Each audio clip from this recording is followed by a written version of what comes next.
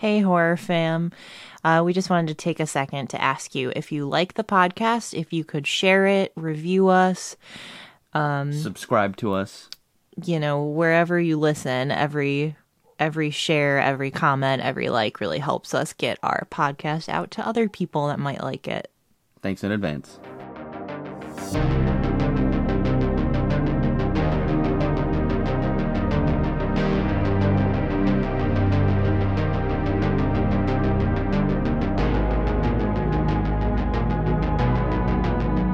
Welcome to another mini-sode. This week we're talking about episode 6 of Lovecraft Country. I know I say this every week and every episode we discuss about this, but my goodness, this episode was a lot. Yeah, this one was, unsettling, truly 10 minutes in.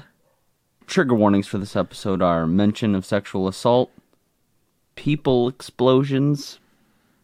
Yeah, I never know what words... Extreme gore. What words to use, but just, weird sex stuff, because that makes me cringe. Disturbing imagery. Disturbing sex scene? Yeah, I guess. It's a lot. I don't even know how to fully describe it. Yeah. But just a heads up. This is our first full, flashback episode. Right.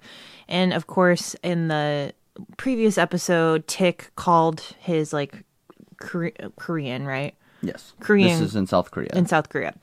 His Korean girlfriend and was like, how did you know? And so it leads us into this story of how they met and what her deal is in this whole story of Atticus. This is the story of how Atticus met Gia. It's J-I... It's J-I space A-H. I believe it's pronounced Gia. Yeah, I think so. In the beginning, it doesn't even show Atticus. It kind of is telling us Gia's story. At the beginning, she is finishing up medical school to become a nurse. She lives with her mother, and they're actually making kimchi. Made me really want kimchi. I still want kimchi. Right, and the whole premise that she describes to her friend, her issue is that her mom wants her to bring home a man. And, we think that this means, for marriage because she is, a widow. It appears from their conversation. And it shows her at this, speed dating event that is so sad. You also forgot about the very, I guess, for them and in the moment wouldn't be weird, but as an outsider, they're, gossiping about boys in their class, and they're looking at dead bodies. Yeah, but I think that that's in any field that you're in, you become desensitized to whatever the thing definitely. is. So it's But that's what I'm saying is an outsider looking in. They're talking about boys while their hand is in a torso. Right, a real torso. That was kind of weird torso. too, that I guess because it's a war, they've got lots of dead bodies around, Exactly, right? yes. Because this is in the middle of the Korean War. Yeah. But anyways, at this speed dating event, we see a little bit of her personality, and none of these guys like her, but the last one, and this was just so heartbreaking, she made a quote about Judy Garland, and he was like, I love Judy Garland, and then X's her off, in front of her, and is just good luck. And he was the only person she had a moderate connection with. Yeah, there are a lot of Judy Garland references, and even one of the guys is oh, you like American movies? You're a disgrace. How could you like America? American propaganda. They're just like Japan. They're horrible. And just X's her off. Ugh, that is the... I'm rubbing my face because I'm so frustrated. It's just it's so fucked up. Right. To, in front of somebody, be no. Yeah, it's we as humans don't deal with rejection well, and in this day and age, it's online as it is. But to have someone in front of your face be no. It'd be I've never gone to a speed dating thing. No, but it would be for older people, I think. If you're on Tinder and it's somebody, it's if Tinder told you every time somebody said no. It's yeah. Oh, you haven't logged on in Tinder in 2 hours. 39 people said no. 39 people swiped left. Yeah. Is left good or bad? I don't remember. That's why I said no, because I couldn't remember. And there's actually, speaking of the whole Judy Garland thing, there's a scene where she is at the movies, and she is she's not alone at first, but then these two people leave, so then she is alone, and there's this whole scene where she's she knows all the lines, she's singing it out loud, but it's just in her head, she's not actually doing it. Yeah. But yeah, she knows all the lines to this. And the name of this episode is a reference to a Judy Garland movie. The Judy Garland movie is Meet Me in St. Louis. I had to look this up because I knew the episode title was a reference. I personally am not a big Judy Garland I don't really movie know buff. anything about her, honestly. I mean, I've seen The Wizard of Oz. That's about it. You know? But then the title... Yeah, I don't know how to say the name of the city. So the episode of this episode is Meet Me in Daigou. I believe it's Daigou. I don't think they say it in the episode. I don't think they say it in the episode either. But that's the city that they're in Korea. So after this failed speed dating romance, she meets a stranger at a bar. And it's actually a cool bar. Like, I would totally go to this bar. The guys, the subtitle said, man sings in Spanish in Korean. Right. Something else just about this episode in general is like the wardrobes are beautiful. Oh, they're amazing. Every single outfit, like from the nurses to like their attire to their coats to like the traditional stuff that her mother wears in the scenes at the house, like, oh, so good. And the set design is amazing. Yeah, I mean, I know the show had a huge budget because of course it's HBO, but like it's so nice when you like see where it went. Speaking of great set design, she brings him home to this like room with all these rows of candles and this bed in the middle of the room. It's and this crazy. is where you get like the first inkling that she is something else because she lights one of the candles and they all light. Yeah, and there's like 100 candles. Yeah. God, so she takes her clothes off and lays in the middle of this bed. And then he takes his clothes off and, you know, there's like, oh, you're so pretty. And yeah. It starts off fine. Right. And so they're having sex and then basically you just see a weird furry kind of tentacle coming from her body somewhere. And it attacks him. And grabs him, and then she's got tentacles coming out of her ears and her eyes and her nose. And they go in his eyes. Oh my God. And his ears, and then it shoots into like his brain, and then it's like these scenes playing out, and then right, it like shows his whole life. And then it cuts to the room, and he's being like lifted into the air, and there's tentacles everywhere coming out of her and into him, and then he explodes. Yeah, like literally explodes. And it's blood rains on her across the whole room everywhere. Yeah, I was literally just going, what the fuck? What the fuck? What the fuck? And I'm just sitting there like, oh my God. Oh, it's upsetting. Yeah, and then after this, her mom like is there and comes in and she's like, good job, only 10 more. Right. Her and her mother have a conversation basically saying that there's like a little time in between, but they have a conversation soon saying that there's only 2 more souls and she needs 100 souls for the demon in her to leave. Right, and she like references, it's really odd, like at first, like how she refers to, like she says your husband, not my father or anything. She just says your husband, and that's how we kind of leads us into the understanding that she is not her actual daughter, that she's possessed. We end up finding out throughout the episode that the reason Ji-ah's mother summoned this demon was because her husband was, they use the word rape. She says raping her daughter.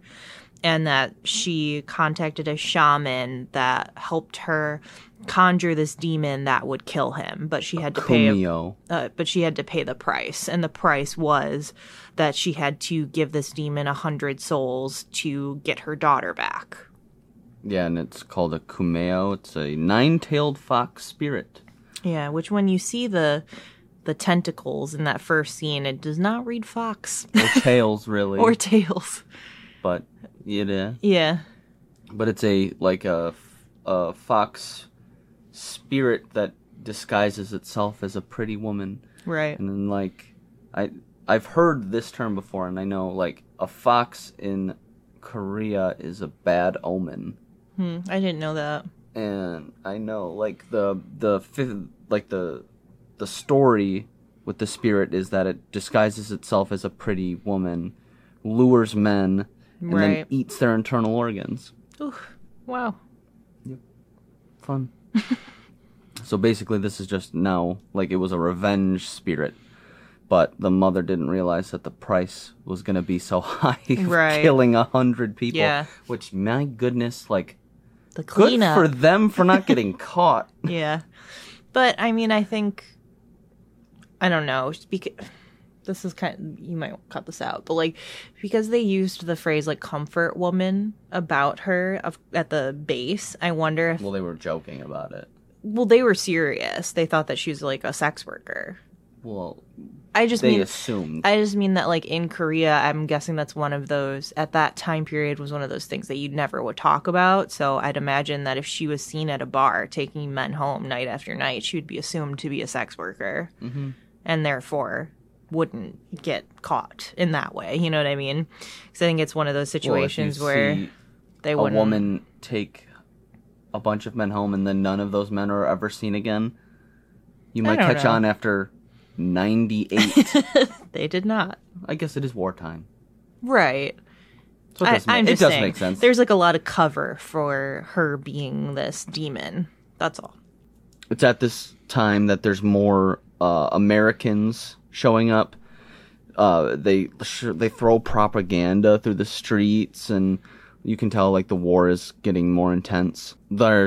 Her hospital where she works is getting more full of American soldiers. There's this disturbing scene where there's like a bunch of civilians running through the streets screaming, "Kill the communists," and this truck drives up and they force a man who's been obviously beaten out of the truck, and then they hang him in the streets. Yeah, it's really upsetting. There's a lot of upsetting things in this episode. I feel like I say that every episode. I truly was like, I don't know if I want to watch this anymore in the middle of this one.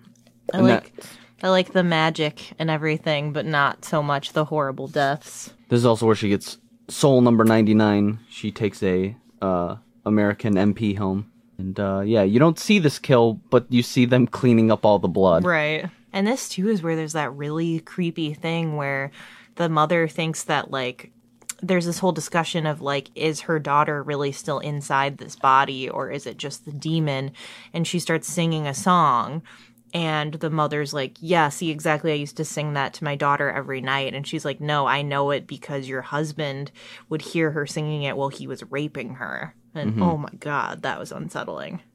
Her mom is also trying to dodge blame, like, say she had not, like, this isn't her fault at all, but then it's revealed that it's like, she had Gia out of wedlock, and that's why her stepdad, like, preyed on her is because she knew that her mom wouldn't do anything to stop it.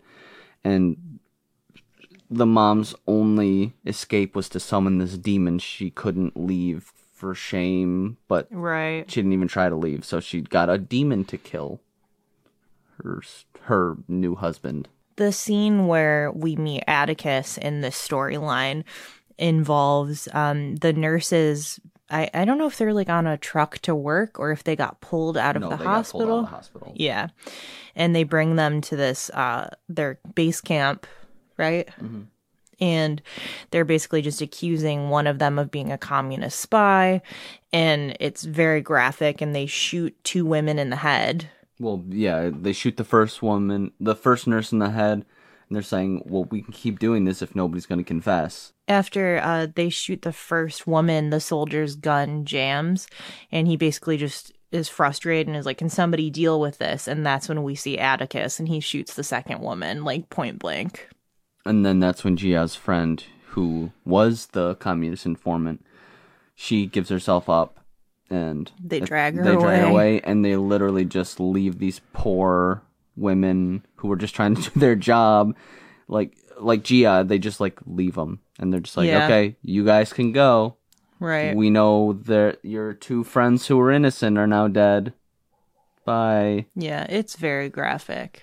And this is, like, the nonfiction part of the story where there's no magic. It's just kind of real. Yeah, and it's shit that definitely happened. Oh, yeah. It cuts to sometime later, and Gia's in the hospital working, and you see Tick is now in the hospital, but he has been injured in a bombing. You see him with a bandage on his head, his leg is in a cast, and so is his hand. His hand has been injured as well. And he's trying to read his book, but his glasses are broken and he frustratedly throws them both. Gia obviously recognizes Tick, and you can just see like all of this anger just like all over her face. And there's this scene like this day when she sees him there, it's like the hospital is like overflowing with injured people, and she stands out in the rain just like covered in blood and is just like screaming about the whole situation. I don't think she actually screams, though. I don't know, I thought she did. I don't think so. It was just sound of the rain. Yeah. Might as well have been her screaming. She tells her mom that she plans on him being the last soul. They start to get to know each other while he's in the hospital, and they discover kind of their mutual love for, she loves film, he loves books, and she ends up reading the end of the Count of Monte Cristo to him, and it forms this little friendship between them. And there's this whole scene where she's like, I don't need to read it. This is how it ends. And then it's like, she kind of is like giving him the summary and then kind of like critiques of it. But then he's like, that's not how the book ends. That's how the movie ends. Right. He calls her out on it. So then she like is, in a way, she feels like she's forced to now read it. Mm-hmm. Then there's this other sad scene where Tick and one of his other squad mates, who was also injured, she asks them if they've ever met Judy Garland. Right. And they're like, the only way we'd ever meet Judy Garland is if we're either her driver or her butler.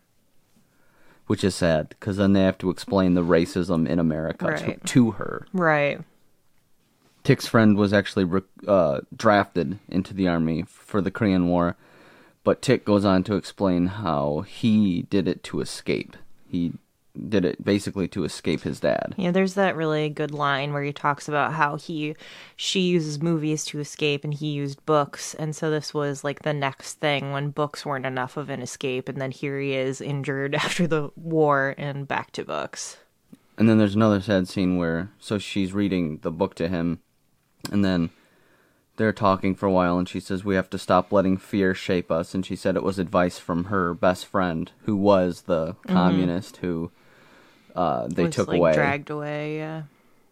Slowly, you can see Tick getting better, and you realize that what they have isn't like a friendship, it's romance. Gia shows up at the base where Tick is at, and he surprises her with like a projector set up in a Judy Garland movie, and he gives her a single flower, and it is very adorable, and oh my god, he is so charming, the character and the actor.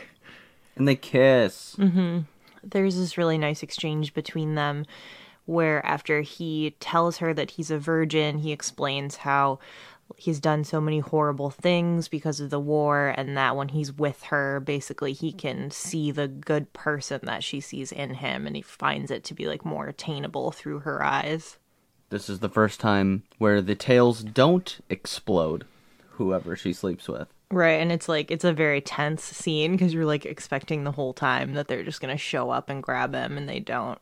It's during this part that they start to kind of connect, and it seems like they're definitely about to have sex, but Gia ends up pushing him away, and like it's like the tails are coming out, possibly, and then her mom shows up, and he totally bails.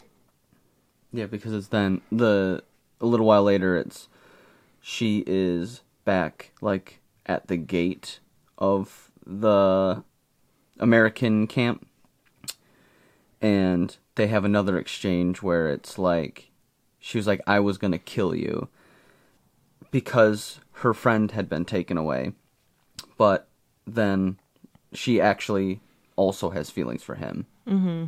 And they kind of talk about how the war has torn them both apart, in very different ways, obviously, but still. They connect over this. And then they have sex in the tent. Mm-hmm. And yeah, he doesn't get killed. Right. Yay. Yeah, that'd be a very different show if he did. It shows like some time passing and that the two of them are together. And then it shows the two of them sitting down in that like bedroom area where she's been taking all of her victims, and she's reading to him this book about what she is. So it seems like maybe she's about to I don't want to say like confess, but kind of confess and explain that this is what's going on with her. And then Tick drops the bomb that he has been approved to go back to the States. And he wants her to come with him. Because this scene is so intense, there's so many emotions, everything, is high at the moment, that now she is unable to control the tails, and they come shooting out of her, and they, grab Atticus's eyes. Yeah, latch onto his eyes. Ugh. And she sees, for the first time, not just what has happened. She sees the future, which has never happened. Right. And instead of, exploding like before, she just throws Atticus across the room. And she basically just starts screaming, "Don't go home, don't go home. Don't go home, you'll die." Yeah, and he's terrified and takes off. Yeah, I mean, she probably should have. I know she was getting to it, and she should probably talked about it sooner. I mean, how do you casually mention, "Oh, I'm actually a fox demon"? After this, the mom and Gia go to the shaman, the woman who put this demon into Gia in the first place. And this scene is really, beautiful the way it's set up, and Gia sees, a fox out in the distance, and they basically ask the shaman how she could have seen, is this really what's going to happen to Atticus? How could she have seen this? Because previously, of course, she just sees the end of their life because it's with her. And then she's, burning this paper and, doing some kind of ritual thing, and she's just you've been given a gift, and all people can worry about is your mortal soul and your mortality and all that. And she says something like, "That is nothing. You will see countless deaths right before you go." And throughout this scene too, there's the voiceover of what I think is Judy Garland talking about her life, and it's very interesting. It's a really powerful scene. Yeah, definitely, because the characters of Gia and Tick are very similar to Judy Garland's, because Judy Garland, she was a child actor. She was basically forced to take appetite suppressants and other drugs so that she could fit the mold that other people wanted, which is so horrible because she was way too young for that. Mm-hmm. Well, no, not just too young, but that's horrible for anybody. Yeah. And Tick, his dad beat him, and you actually see this when Jiha's grabbing his face. And it's during that scene too, you almost wish you could pause it and look at every scene, because there are little flashes of what's going to happen to Atticus that we haven't seen yet. Yeah, but I don't want to do that. No, I wasn't meant to be watched like that. No, we only pause it when they're screaming about something scary to get their facial expressions. Yeah, because he's a good actor. But yeah, this is a wild episode. Sorry it took a little while to get back to these episodes, but another $15 a month for another subscription. Yeah, Sean got the free trial and was like, "We'll just watch the rest of the season in 7 days. We're only on episode 6. It's not going to happen. We're losing $15. Yep, but whatever. It's not a big deal. We'll be doing these again until we get to the finale, which will probably be a little longer of an episode. I don't know. I don't know how it ends. We don't know what happens. We haven't looked into anything. But we'll definitely keep doing these until then. But yeah, it's not going to be all out in 1 week. Right. One a week is enough for this show. It's intense, but it's very good. Thank you again for listening, and don't forget, any or subscription or rating or share really helps us out. Thanks for listening.